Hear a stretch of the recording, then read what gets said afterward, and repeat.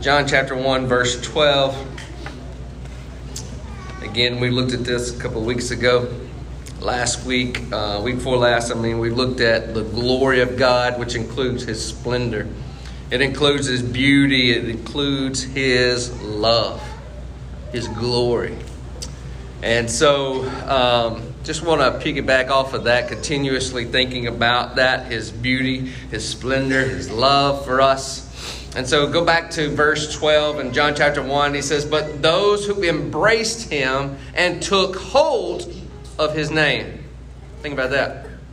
He gave authority to become children of God. He was not born by the joining of human parents or from natural means or by man's desire, but He was born of God. And so the living expression became a man, lived among us, and we gazed upon His glory, His splendor, His beauty, His love. We gazed upon it. When did John gaze upon that? Every day, but there was a specific time that he really got to see Him even more clear. Where was that? Mount of Transfiguration, right? And John saw Him in all His dazzling glory, His splendor, His beauty, and His love, right? We gazed upon His glory, the glory of the one and only who came from the Father, overflowing with tender mercy and truth. John announced the truth about Him, and when he taught the people, He's the one I've been telling you would come after me, even though He ranks far above me, because He existed before I was even born. And from the overflow of His fullness, we receive grace heaped upon more grace. Moses gave us the law, but Jesus, the Anointed One, unveils truth wrapped in tender mercy. And no one ever before gazed upon the full splendor of God except His uniquely beloved Son, who is cherished by the Father and held close to His heart. Now that He has come to us, He has unfolded the full explanation of who God truly is. We want to know what God is like? Look at Jesus. He is the exact replica of the Father, right? Bill Johnson likes to say, Jesus is perfect theology, right? And I agree with that statement 100%. So my question to you is, what does it take to truly love someone to the point of abandoning your life to them? Many people in this room are married. And a true biblical picture of marriage is you giving yourself one to another, right? That you abandon everyone and everything to say we're going to start a new family. Leaving everything else, abandoning everything else to say we are one, right? So what happened for that to happen? You want to stand up and explain what happened to you for Mandy?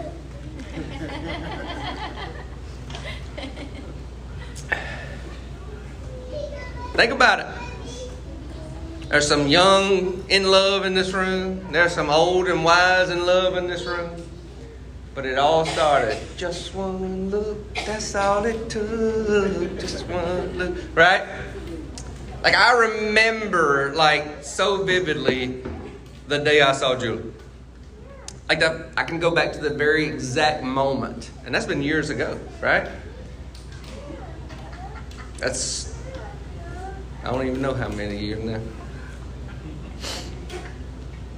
Start speaking my age. No, more than that. 22 years, I guess, ago. Baskin had stairs that went up to 2 rooms upstairs where the baptistry was, 2 rooms. And we had a Sunday school room upstairs. Her daddy was coming in view of a call that day.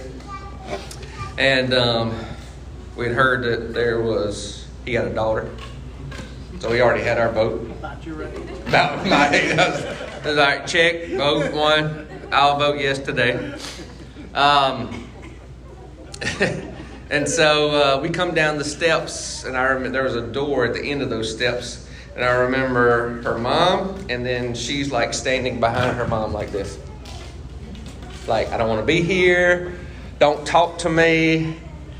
But behind her mom, there's also a window that was by that door. She's standing right there. And I don't know if it was the sunlight, but it was like the skies opened up and it said, "Oh." And I remember that same week driving to ULM, to school, on that Monday saying, I think I kind of like to date her.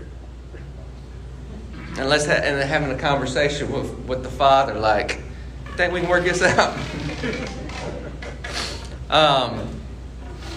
So it was the beauty, right? The first initial was the beauty. Then I got to know her, right? And that's even more beautiful. She is my partner, my right hand, my person I become one with, right? If she's down, I'm down. If she's up, I'm up, right? Kind of deal. So what is that expression that you would leave everything? You got to think about the disciples. When they left everything, it says that there he is, Jesus, and then all of a sudden they left everything that they knew, right? Their jobs, their family, everything that they knew, they just abandoned it. Does that bother some people in here? Because that always used to bother me. Like, how could they do that? Right? So what happens for us to come into a place where we will abandon everything like that?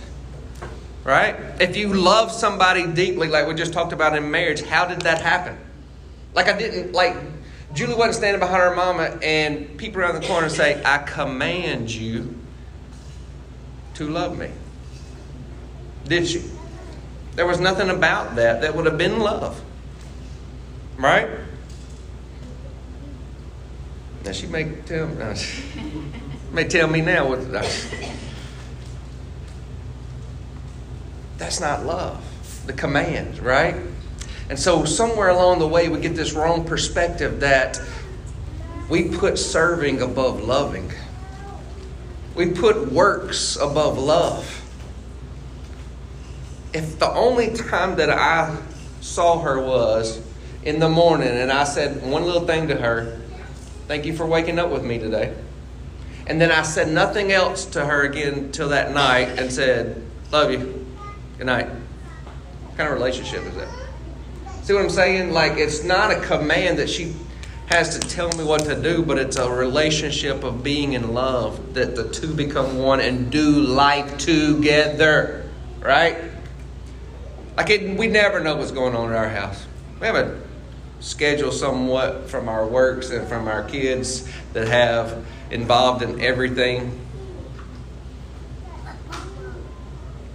But we still live our lives even in the midst of all that, somehow we still live our lives like pneuma beings. Like, if the wind says, let's go this way, we going. There was so much that happened in our day yesterday that was not planned, but we did a lot of stuff. Because we do life together. Right? So what happens in that relationship with the Father? Because I'm going to tell you, people will tell you got to do this, and this. Or they get a list of rules and say then you'll finally get it together. We have all these discipleship programs.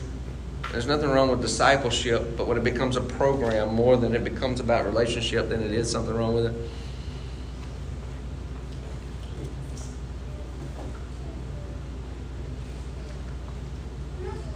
And how we got to this room from 4 years ago did not happen out of a command. And it did not happen out of a list of rules. And it did not happen out of a program. I was sitting in a small room with some leaders. And Holy Spirit whispered to me this quick, we're done. Meaning, what he had me to do at that place, he said, we're done. I go home that night, tell Julie we got to go. She said, the devil is a lie, you ain't got no job, we got to pay the bills. I said, I can't help it. I don't know how that's going to happen. I just know what he said. And I can't stay here if his presence is not going to be with me. I can't. I have to go wherever he is going. Not because of a command. There was nothing in a command in that, was it? We're done. Is that a command? That sort of sounds like a relationship, doesn't it? You? Where he says, we're done here. Are you going to follow me to the next thing I have for you? Right? We posted this thing this week on GroupMe, and it was just a small clip. And he says, I know a lot about me. You don't look at my resume, but look to where I'm going. Right? And we left a lot of things behind. We left a way of life behind. We left people behind that we knew our whole life. We left ways of life behind. We've known our whole entire life, especially me, because I grew up there, right? Julie didn't come to her senior year. I grew up there. Not only did I grow up there, my grandparents did, and the grandparents before them, and the grandparents before them, which was founding mother. I wouldn't say father, but founding mother, Granny Jackson. So that was deeply rooted, right? So say I left everything behind. But for people to look at me and say, I don't know why he would leave all that behind. He could have retired there. He could have done everything. You're right, I could have. But to not understand, I didn't leave something, I followed something. And to not understand that is to only understand religion and denominational stuff and things of that nature. It is not to understand a relationship with the Father. And I'm telling you, He is wanting to engage with you. And anyone listening to us on this podcast today, He is inviting you into a relationship and not into a formality. He's not inviting you into a program. He is not inviting you to anything. He's not inviting you into something that some people is not going to agree with either. Because there's a lot of people that didn't agree with me. There's a lot of people that didn't agree with that. But they didn't hear the voice either. And I agree wholeheartedly with what we sent out this week. That if you want to know me, don't look at my resume. Look at where He's taking me. Look at where He's leading me. Because where He's going, that's where I want to go. Months, years, really, sat in Brent's living room. This was not an ambition. Never once did we say, how can we grow this thing out? Not once did we say, how can we build a building? Never once did we say, I wish we could get a bigger building. You know what we said? What the Holy Spirit doing today? Stuff even on this stage didn't even come along until we said, are we sure that's what Holy Spirit said? Trying to listen to a relationship, not trying to establish just whatever everybody else is doing. So we live in a relationship. We don't live in a command. And whenever the command is stronger than the love, we got a wrong perspective. So that's where He's taking us. He wants to take us into this place, right? In John chapter 1, what we just read, that's what He's saying. We gazed upon His beauty. Right? And by gazing upon that beauty, we saw what the Father was really like. And by seeing what the Father was really like, we become awakened to truth. Right? I think it was Tater that said it Wednesday night. He was talking about, he said, this is nothing without the Spirit of God. You agree? It's nothing without the Spirit of God. Right? Because if we have truth without the Spirit, we get puffed up. Right? And if we have Spirit without truth, we dry up. What's going to happen? The two have to become intertwined. The Spirit, He says they will worship Me in spirit and what? In truth. And whenever that happens, we grow up into maturity by the righteousness of God. And so He's taken us there. 2 Corinthians 3:18, which we've talked about so many times. Just want to remind you before we go into today's passage. But 2 Corinthians 3:18, just a reminder.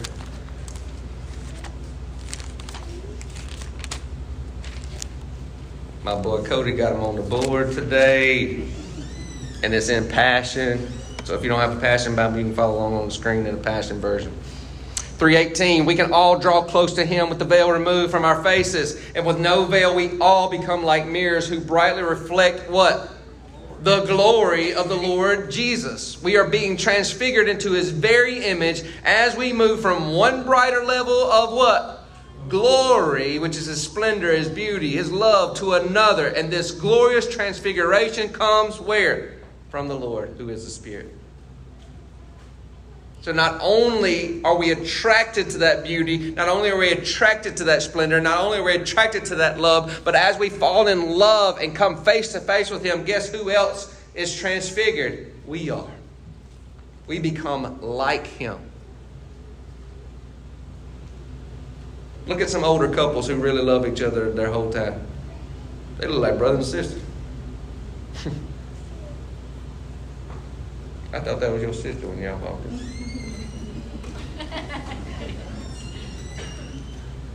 So much so, we've had comments, and Armani's only been with us 3 years, by the way.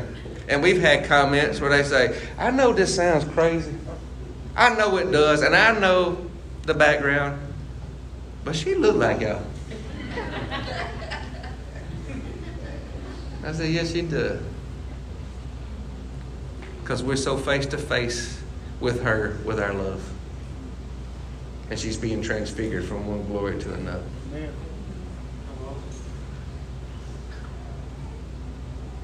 Isaiah 33, verse 17. It's also in the Passion. I think we got that on the Passion on the screen as well. But Isaiah 33, verse 17. In this high place your eyes will see the King in his stunning beauty, and gaze upon his broad domain. Where are we seated now? In the heavenlies, in the high place. That is our place, the Zion realm, the Mount Zion. That's where we are and established. And he says, in that place, you're going to see the King in stunning beauty. You're going to see him. Not in the sweet by and by. You're going to see him in his stunning beauty and gaze upon his broad domain. In other words, you're going to be attracted to the beauty of who he really is. You're going to gaze upon him. What does that mean? He ain't going to do a quick, it ain't like a, right? You know, when you can't stand to look at something bad that happened. You want to see it, but you're just like, it ain't that. Like we full on gazing because we can't take our eyes off of him because we finally found who we're looking for. That's where he's taking us to. Look at Song of Solomon, chapter 7. Chapter 7, verse 10. Now I know that I am for my beloved, and all his desires are fulfilled where? Where are they fulfilled at? In me.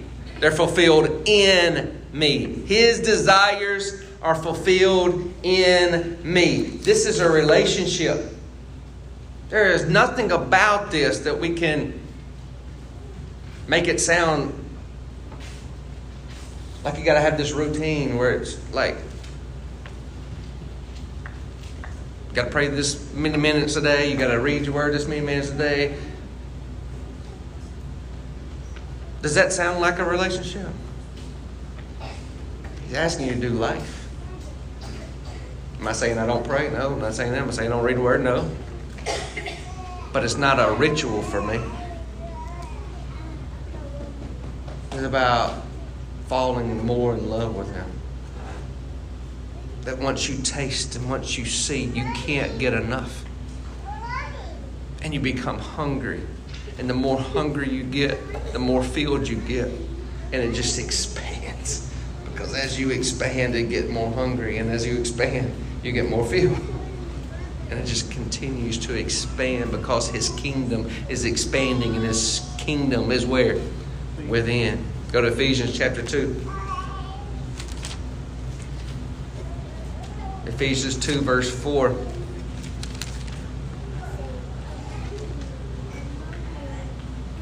But God still loved us with such, what kind of love?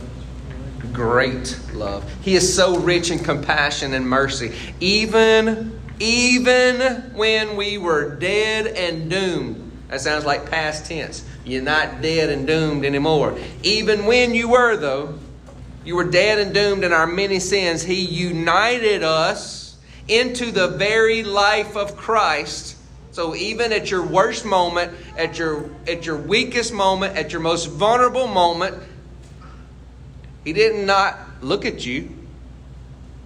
He didn't turn away from you. It says he joined you full on. That's how much he loves you. United us into the very life of Christ and saved us by his wonderful grace. That's love. Casey sat up there with these kids this morning and had had those baskets out. It's hard to love those that don't love you back, that are mean to you, that have done wrong things to you. It's hard to love those like that, right? But what does real love do? Jesus showed us what real love does. Even at our worst moment, when we were enemies, what did He do? He didn't just die for you. He joined you. Came into you. Right? That's what Alex was trying to describe to you last week, at those places that you just feel like you can't get away from. Take Him there with you. Take Him into the valley of the shadow of death. Take Him there with you, and He's going to resurrect you out of that. You can't say, but God don't want to go with me there. No, He obviously did, because He proved it. That He went to the deepest, darkest place to redeem you. So yes, He does want to go with you, because He already has gone with you to the deepest, darkest place and says, I join myself with you. Let's get out of here. John 17, verse 23. Jesus' conversation.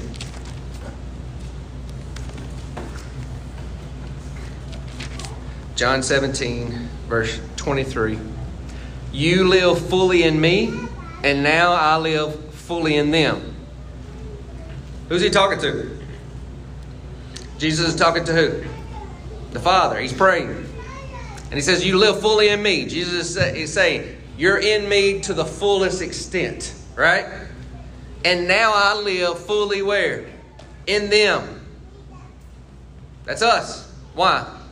Why does He want to do that? So that they will experience perfect unity, and the world will be convinced that you have sent me, for they will see that you love each one of them. Listen to this. With the same passionate love you have for me. Not like it. Not when you're good enough. The same love the Father has for His Son, Jesus, He has for you. Even in your most weakest, vulnerable state, He loves you the same. And says, come to me, all who are weary and heavy laden, and I will give you rest. You don't have to do it alone. Because if you keep trying to do it all on your own, you're not going to succeed. You're not. You're just going to keep going around in circles and circles and circles until you're joined yourself with Him. And allow Him to go to the deepest, darkest place with you and say, I've redeemed you. And you are my beloved. And my beloved is mine.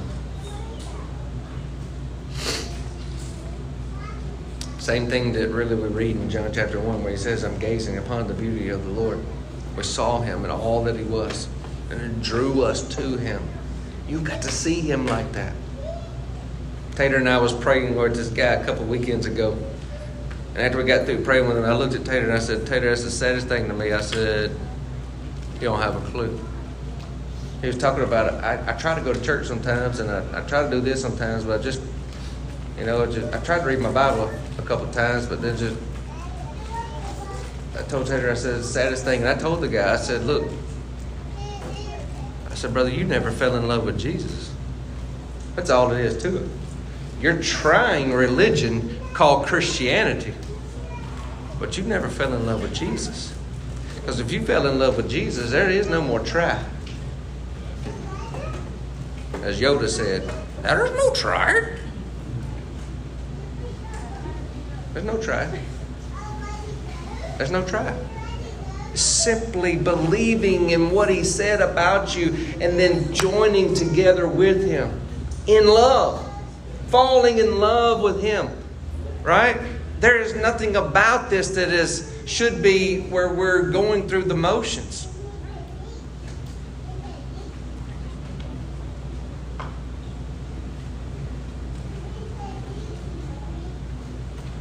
He's so in love with you. If we could just see how much He loves you. Like the eyes to be open to that. The eyes of our heart to be open to that. What does that even mean? The eyes of your heart to be open to that. What does that look like? have to go back to those relationships with your husband and your wife. That's how that started. You let the guard down and you let them see you for who you really were. And the eyes of your heart was enlightened and opened up. And in that place where they were opened up, a relationship began. And two became one. It's the same. Where you look at him face to face and open up and be real. And as you do that, we're not trying to, like there's things that we experience now that we didn't get to experience when we first got married. Our kids are a little older. We didn't even have kids at first, right? So in the early days, we got to actually sit on the couch together. I don't know what that's like anymore, but we did do that one time. We got to actually sit on the couch together and watch a movie. That happened a long time ago. Right? It'll happen again. But now, through relationship, things have been birthed out of that relationship called 4 wonderful kids. And now it's to a whole nother degree. But we didn't try to get there overnight. We didn't get all 4 kids in one night. It happened through relationship. And He's wanting to birth things out of you through relationship, through the perfect dance of perichoresis where He's dancing with you. And in that full circle of life, there are things He's wanting to birth out. And we're trying to go because we live in a society where we zap the microwave and it's done. We want to mature from this to that and overnight. And He has taken you from glory to glory to glory to glory through relationship. So I say to you, enjoy it. Enjoy the relationship. Enjoy the day-to-day activity with Him. Enjoy the day-to-day conversations with Him. Right? And in that place, things are going to begin to be birthed out. Bill said it the other day, this is the year. Things will be birthed. But guess what? It's not going to happen outside a relationship ever. Now we can do like Abraham and put it all in our hands and our works and birth an Ishmael. But those who will wait on the Lord will renew their strength. Those who wait on the Lord. Go with me to 1 John. 1 John 4:19.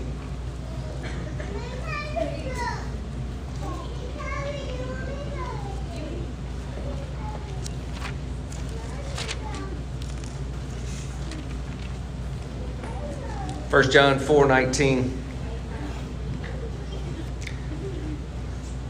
Actually, I'm going to back up. I think I'm going to go verse 16. We have come into an intimate experience. What is that? An intimate experience. He didn't say, I've come to learn all the rules and regulations. He says, I've come into this intimate experience with God's love, and we trust in the love He has for us. You see, if you don't trust in the love He has for you, you'll not grow in the love with Him because you'll never trust Him. Those who, a husband and wife who have no trust, they'll never grow together. Right?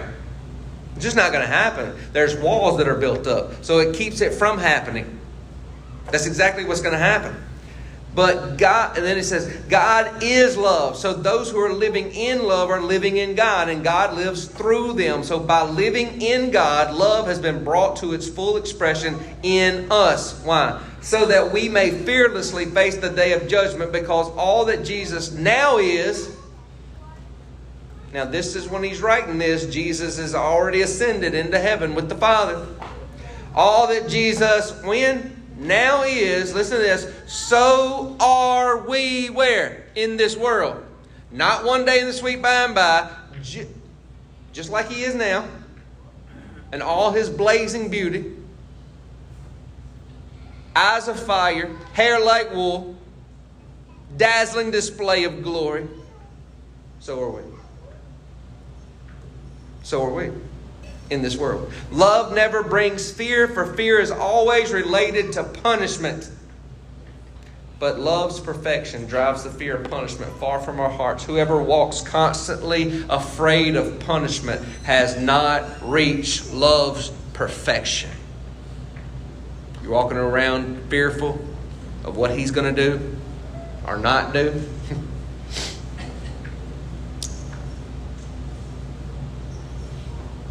You have failed to fall in love with the one true God and turn all your trust into Him.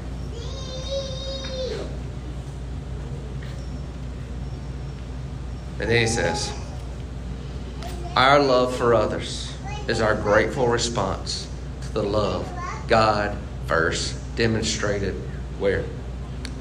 To us. Some of your translations also say we love God because He first loved us.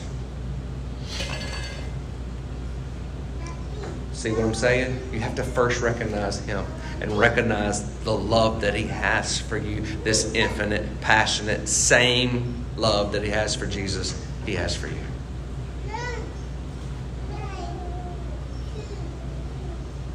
You'll never be able to love yourself, and you'll never be able to love others, and you'll never be able to love the Father until you first figure out how much He loves you. And you got to be confident in it. It's not a roller coaster ride. It's a true confidence in who He really is and what He says about you. It's what? It's called real. Ephesians 1:6. I'm almost done with the introduction. Remember, I didn't preach last week. So. Got 2 hours to go today. Ephesians 1:6. For it was always in His perfect plan to adopt us as delightful children through our union with Jesus, the Anointed One, so that His tremendous love that cascades over us would glorify His grace. Look at those words. So that His tremendous love. And then think about this. Cascades over you like a waterfall. Meaning it never stops. It's continually pouring out on you. The only reason you don't feel love sometimes is because you turn your receiver off.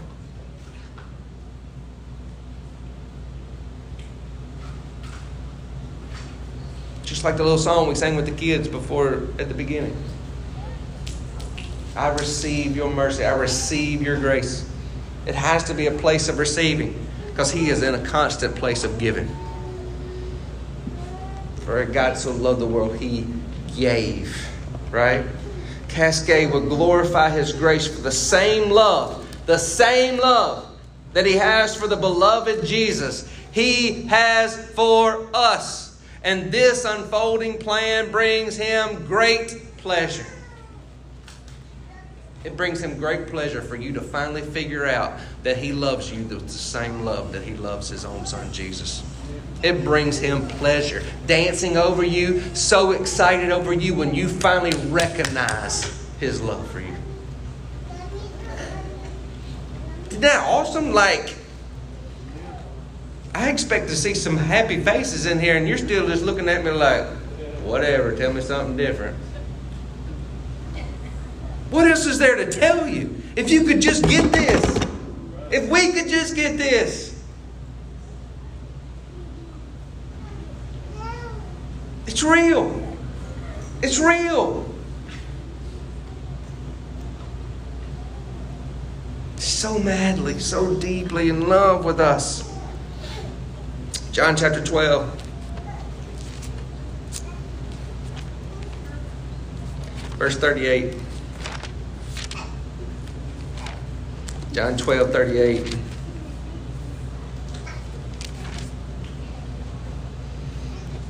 This fulfilled the prophecy given by Isaiah.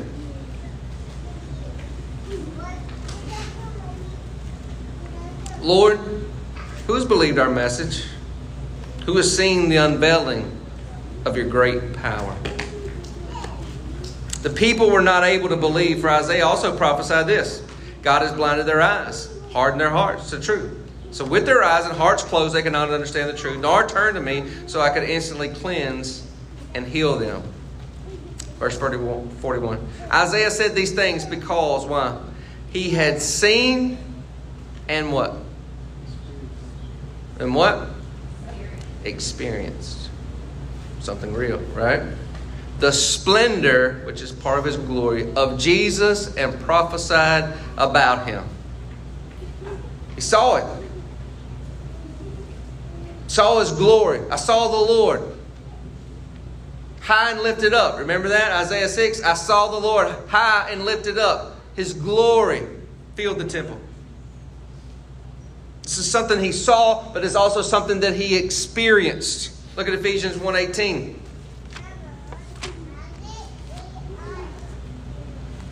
I pray that the light of God will illuminate the eyes of your imagination, flooding you with light until you experience the full revelation of the hope of his calling. That is what? The wealth of God's glorious inheritance that he finds in us, his holy ones.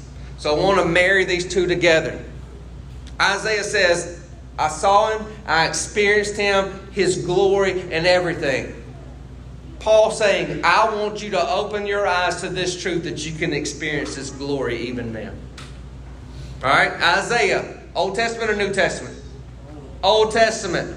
New covenant that we live in says that the veil has been torn and we have full access to Jesus right now, and the Father, Holy Spirit, the triune God. We have full access into His throne room. We have that access right now, right? Isaiah, Old Covenant. The veil was still there, right? And he saw the Lord high and lifted up. Let's go there. Isaiah chapter 6, verse 1. This is what he saw. In the year that King Uzziah died, I clearly saw the Lord. He was seated on His exalted throne, towering high above me. His long, just think about and picture in your mind. Paul just says, open your eyes of your imagination, be illuminated, and think about what Isaiah sees before him. I clearly saw the Lord. He was seated on His exalted throne, towering high above me. His long flowing robe of splendor spread throughout the temple. Standing above Him were the angels of flaming fire, each with 6 wings. With 2 wings they covered their faces in reverence. With 2 wings they covered their feet. And with 2 wings they flew. And one called out to another, saying, Holy, holy, holy is the Lord God Almighty, Commander of angel armies. The whole earth is filled with what? His glory, which is His splendor, His beauty, His love, meaning you can't get away from it. Everywhere you turn, if you would just open your heart to see it, you would see the glory of God. Moses got on that place and he tells Moses, take off your shoes, you're standing on holy ground. It was not a new place that he was at. It was the same ground he covered over and over and over again. But when his eyes were illuminated and he saw the Lord in the bush, his eyes were illuminated to see. This is holy ground. Oh, that our eyes would be open. The thunderous voice, verse 4, of the fiery angels caused the foundations of the thresholds to tremble as the cloud of glory, which is the cloud of His splendor, the cloud of His beauty, the cloud of His love, filled the temple. And then I stammered and said, woe is me. I'm destroyed. Now this is a prophet, by the way. I'm destroyed, doomed as a sinful man, for my words are tainted, and I live among people who talk the same way. King Yahweh, Commander of angel armies, my eyes have gazed, what? Upon Him. Upon Him. Think about that. As he's seeing Him. And he don't know what to do with it. Does he? He has no idea. This is a prophet. And he's saying my words that are coming out of my mouth are not really what they need to be coming out of my mouth. So what happens? Verse 6. And out of the smoke, one of the angels of fire flew to me. He had in his hands a burning coal he had taken from the altar with tongs, and he touched my lips with it and said, see, the burning coal from the altar has touched your lips. Now listen to this. Your guilt is taken away. Your sin is blotted what?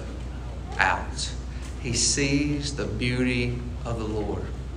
It is his kindness that leads men into repentance, into a changing of their mind, metanoia. When they see his beauty, he sees him for who he really is, in his beauty, in his glory. And he's like, I can't do nothing with this. And then there's a consecration that takes place. You see that? Out of the smoke and the fire, right, comes that hot coal to do what? Consecrate him, to make him whole. All of it's blotted out. Well, guess what? Fast forward, new covenant. What has happened for you? Your sin has been blotted out. All gone, right? And you've been consecrated. Not only have you been consecrated, not only has he touched your lip with that, your whole body, wind, what does it say? And fire. That baptism of the Holy Spirit is a real deal. It's a baptism of Holy Spirit as a baptism of fire. One, that Holy Spirit to empower you to do the things he's called you to do. And fire, it burns out every impurity that was ever in you that was not of love's kind, that had nothing to do with Jesus himself. And it consecrates you. And then he goes on to say, and then I heard the Lord saying, whom should I send to my people, and who will go to represent us? And I spoke up and said, I will be the one. Send me. Send me. So what happens? We first gaze upon the beauty of the Lord. You see what we try to do? We hear do at church. And so we hear that message and we say, okay, that must be what pleases God. And that must make him happy with me. So I must continue. I must go out and I must join these forces who are already at work. Give me a Sunday school class. I'll volunteer for children's church. I'll go out to the food bank. Never fall in love with him. And all the while thinking, as long as we continue to do these things, we have made him happy and pleased him. And he's never asked you for that. He's asked you for a relationship. Now, if those things come out of that relationship, that's great. That's awesome. But for the most part, we get it backwards. And then we wonder why we burn out. And then we wonder why those people fell away. And we wonder why. Why ain't they going to church no more? Because I guarantee you this. Jesus was not lying when he says that the gate of Hades itself will not be able to prevail against the church. So why is the great falling away? Well, maybe it's not really the church.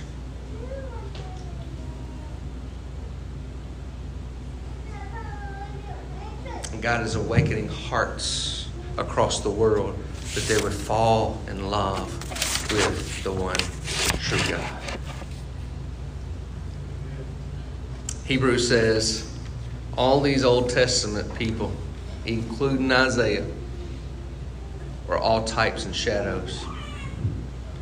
That Isaiah, what he saw, it was real. But it still was not as close and intimate as what Jesus had with Papa. Because Jesus is the one that says, I'm the only one who's looked at him full on. The only one who has looked at the Father full on is me. Like you saw something that was real, but it was nothing like what I have with my Papa. And then Jesus goes on to explain that relationship you can have too. Like Isaiah, that's pretty cool. Like some of us would just be like, man, if I just saw that, I'd be all right. But you would limit yourself if that's all you wanted to see. Amen. He's inviting you into what Jesus saw. Now that's love. That's fact, I'm not going to go there, but in John 3, Jesus is talking to Nicodemus, and he tells him that. Like, how are you going to understand these things I'm trying to tell you? The only one that's come from there is the Son of God. Who is there now, he says, by the way. Which means he was living two-dimensional at one time, which we are now, just like Jesus. So are we in this world. So we are two-dimensional beings. That's just for a side note for you to go study a little bit more and get hungry for that. One more passage in Isaiah, and I'm going to finish up. Isaiah 60. Think about from that point on, Isaiah falls in love. He's consecrated, and then he's like, send me. This is what he saw after that experience. Again, we should experience even more, guys. You're a New Testament being. You're a new covenant being. All the old things have passed away. You become a complete new prototype. Completely new, just like him. So you should be seeing dreams, visions. You should be experiencing him daily. This is what he says in Isaiah 60. And I want you to think about all the bad news you hear every day. And all the bad things that are going on in this world. So Jesus has to be coming because it's got so bad. We went and watched Jesus Revolution last night. It reminded me, they were saying the same things in the 70s. It gotten so bad, he must be coming back tomorrow. Well, he still ain't here. I tell you, he is here. And actually, he's in this room. Amen. For those who will recognize that.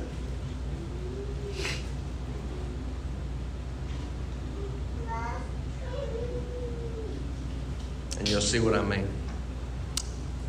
Verse 1, rise up in splendor and be what? Radiant. Radiant. I want this stuff to get so intertwined into you that you think about this all the time. In fact, this weekend, I think it was yesterday sometime, dude, I was standing by Armani. Julie was trying to do something with her hair, and I kind of was standing over them, and I blocked the light coming over. She said, Daddy just took up all the light. I can't see. I said, Daddy ain't take up no light. Daddy beams light. We got to get that inside of us, that we recognize those things as there. We are saying that it should sound strange to us. You see what I'm saying? Like it should get to the point that it would sound strange to us if they said you're blocking the light. But you need to know you are a being who not only reflects it, but radiant light comes from you. Radiates from you. Rise up in splendor and be radiant, for your light has dawned, and Yahweh's glory now streams from you. Look carefully. Darkness blankets the earth. Thick clouds covers the nations. But Yahweh arises upon you, and the brightness of his glory appears where? Over you. Nations will be attracted to your, not God's, your radiant light, and kings to the sunrise glory of your new day. So before we keep going, I just want you to think about this. Get it in your head. Darkness covers the earth, right? That means everybody at work may seem like it's bad. But guess what? Just like I described Julie to you earlier whenever we met, there should be light coming out from around you wherever you go.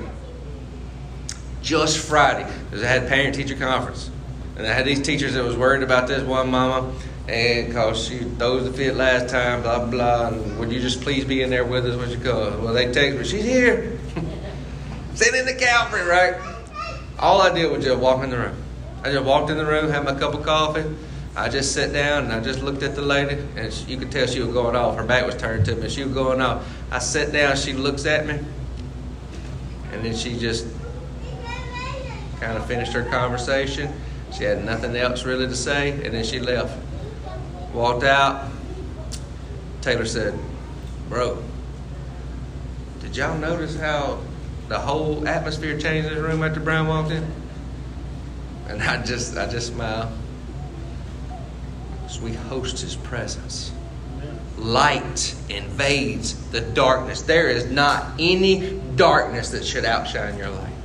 Well, because why? You shine with the glory and the radiance of Yahweh. That's why. That's why it should not outdo it. So darkness covers, right?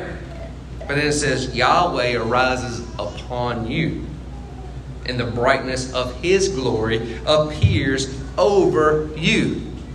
Yahweh's glory is way brighter than this world's darkness for those who believe.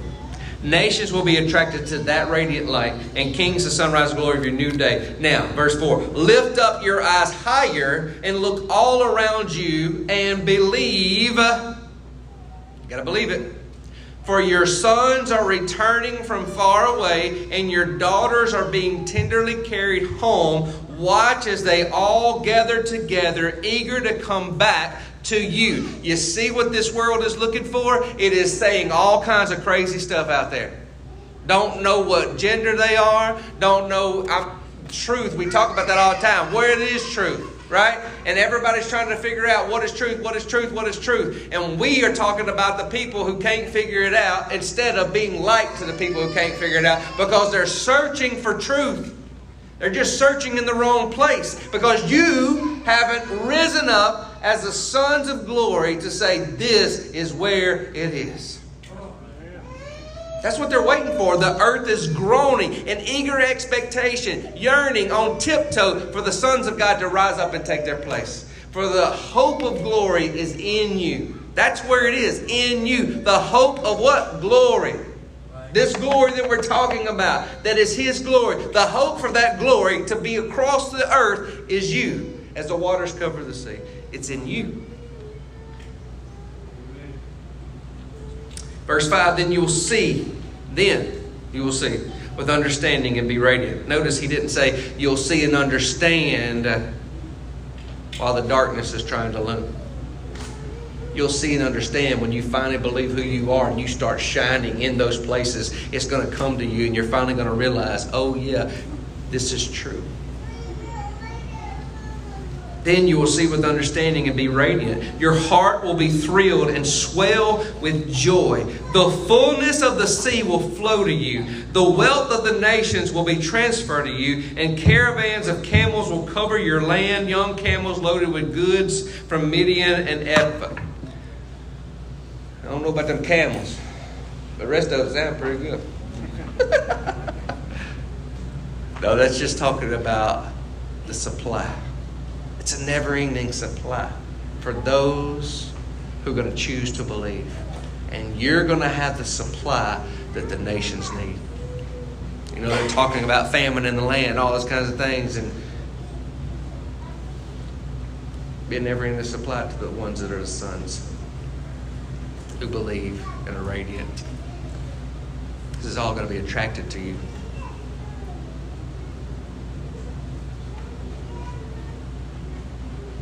It's all going to be attracted to.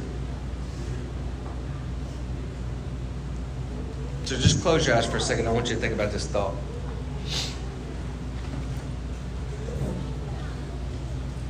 When people ask you to describe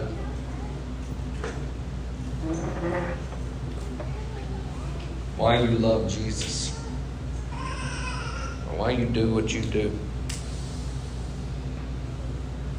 or maybe you never had nobody ask you that. So what if they would ask you that? Would it sound like a history lesson, like you're trying to describe the way you read about George Washington and Abraham Lincoln? Would you try to describe the words in the Word like the Gettysburg Address? Like something you read on a page? Or when you talk about Him, does it sound like you know Him? And that you experience Him? That you encounter Him? That He's encountered you? Does it sound like a lifestyle? Does it sound like relationship? I asked that. I said, what if somebody asked you that? And I want to take it a little bit further.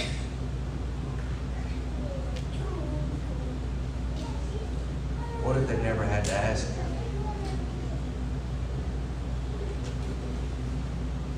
There is nobody that comes around me and Julie that has to ask me, is that my wife?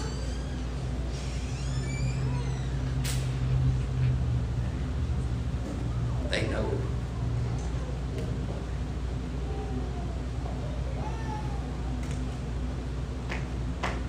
You know why they know it? Because we do life together.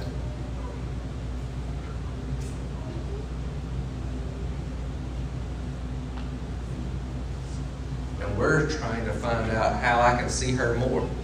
You know, one of the things that we prayed for before we ever got married, driving in that little white Honda, the ULM, back and forth, we would pray, and every day we would pray together. And one of the things that we prayed for is that we would get to work together in life because we knew we had a purpose to be together. And everywhere we went, no matter what has happened, God has brought a way for us to still work together. I'm at Mangum, she's at Rabel. How does that work? They send her to my school to do stuff. They send her to my school to do stuff.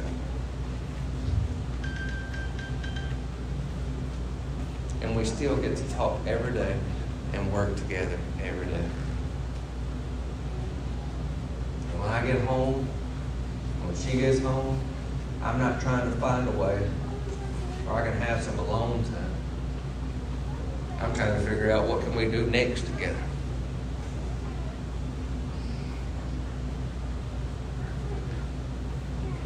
There's nobody that sees us and knows us that don't know, that would ever say. You know what would be strange to them? If they saw us separate. But, well, where'd you live?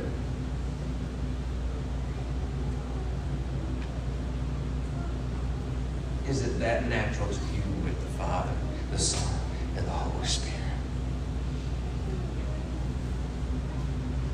That's not a condemnation. If you're not there, that is not a condemnation for the enemy to say, see, you don't have it together. No, it's an invitation for him to say, a light bulb to click on for His kindness leads you to repentance. And it is to say, He does love me that much. He really does. And to come in that kindness of repentance and say, I'm here. I don't want to live like this anymore. I don't want to live like this to where I am trying to second guess myself all the time. I don't want to live like this that whenever I do go to church, I think it's about rules and regulations. I don't want that kind of experience that He's talking about. I want that for me. There's no music playing. We're not dimming the lights. But I really feel like there is more than one person here this morning who your whole life you've never really fallen in love with the real Jesus.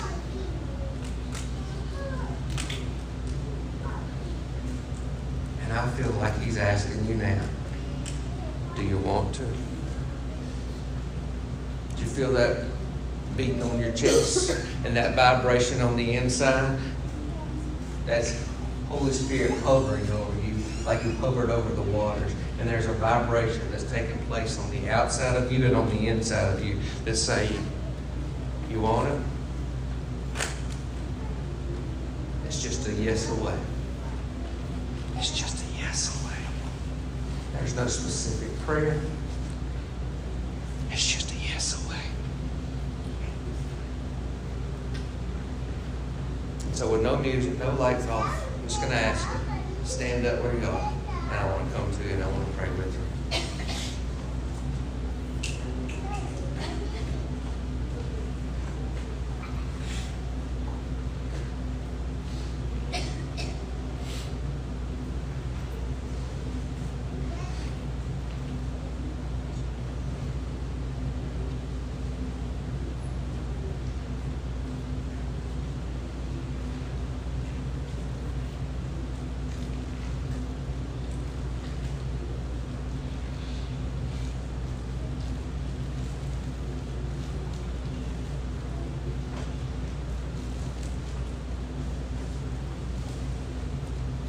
some of us in this room.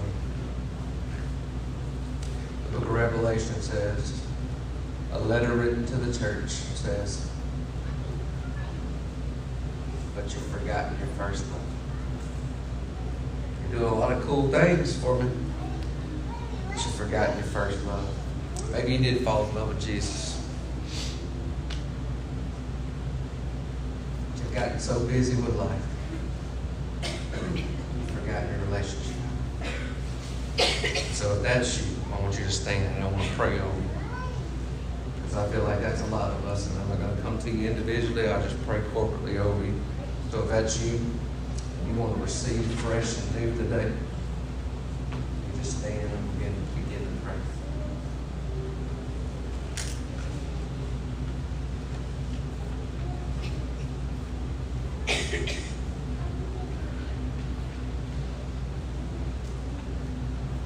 I've never been about manipulation. I've never been about extending these things out. But guys, I just want to say this. If you're saying that that's not you in either one of those categories, then why are we not seeing the manifestation of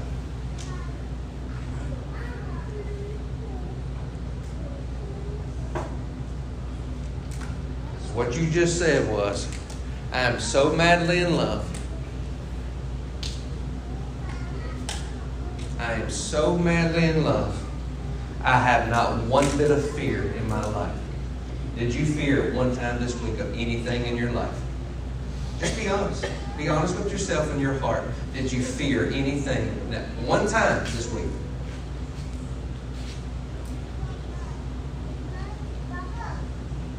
Yes or no? Okay. Yes. I see shakings of head. The Bible says perfect love casts out all fear. So then have you been perfected in love? Or have you forgotten your first love? Because every time that moment happens, you've forgotten your first love. Again, this is not a condemnation. I'm not trying to do a condemnation trip. I'm wanting you free. I'm wanting us free. Because whenever I pray over these people that are about to stand up, I'm praying for myself too, because I had fears this week too.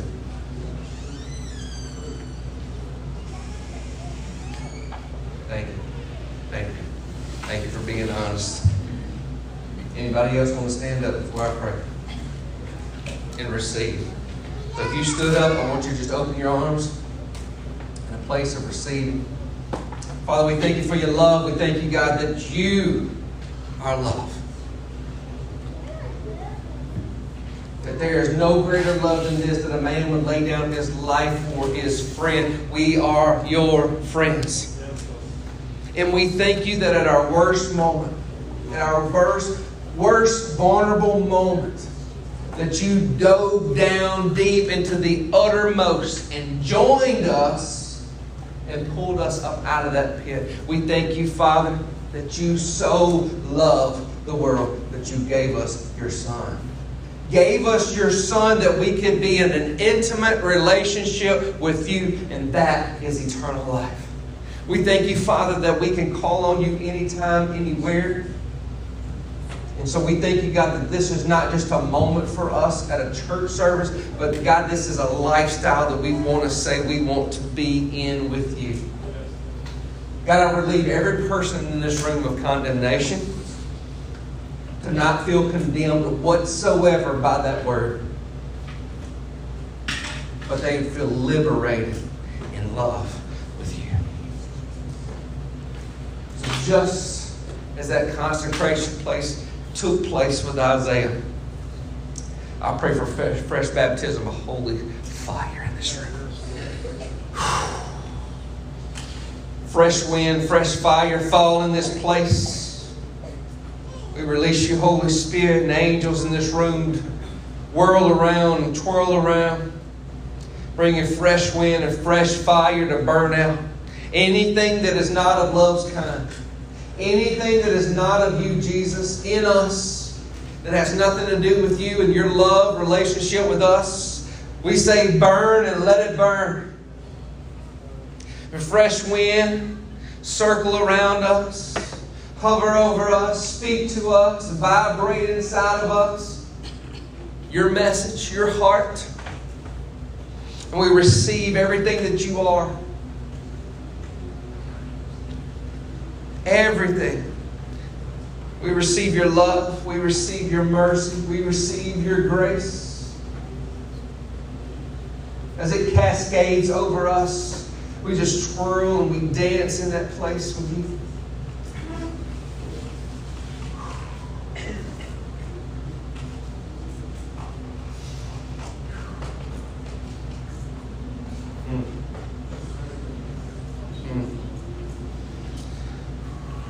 We just twirl and we dance in that place.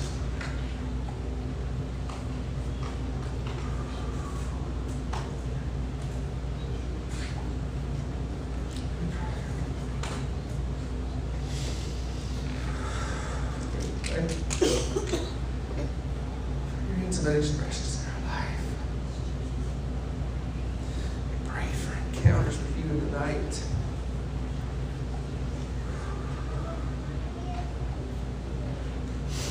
To meet us face to face, mouth to mouth.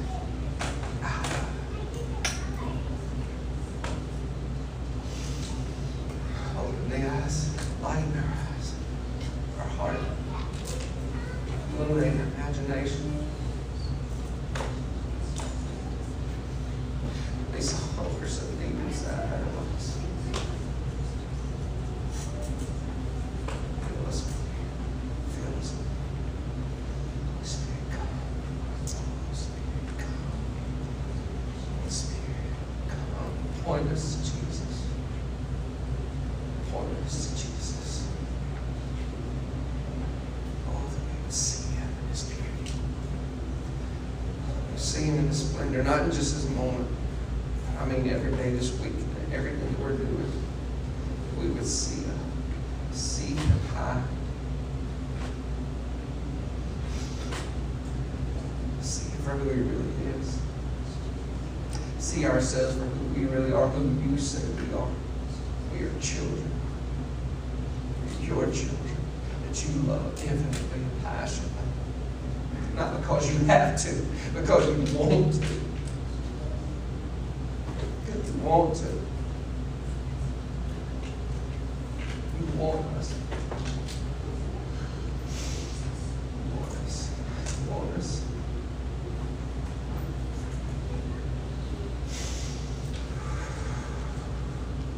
Unite our hearts to you.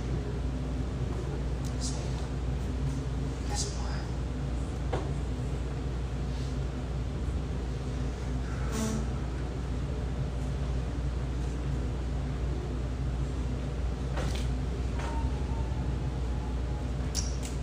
I want to go where your presence is and nowhere else. I want to go where your presence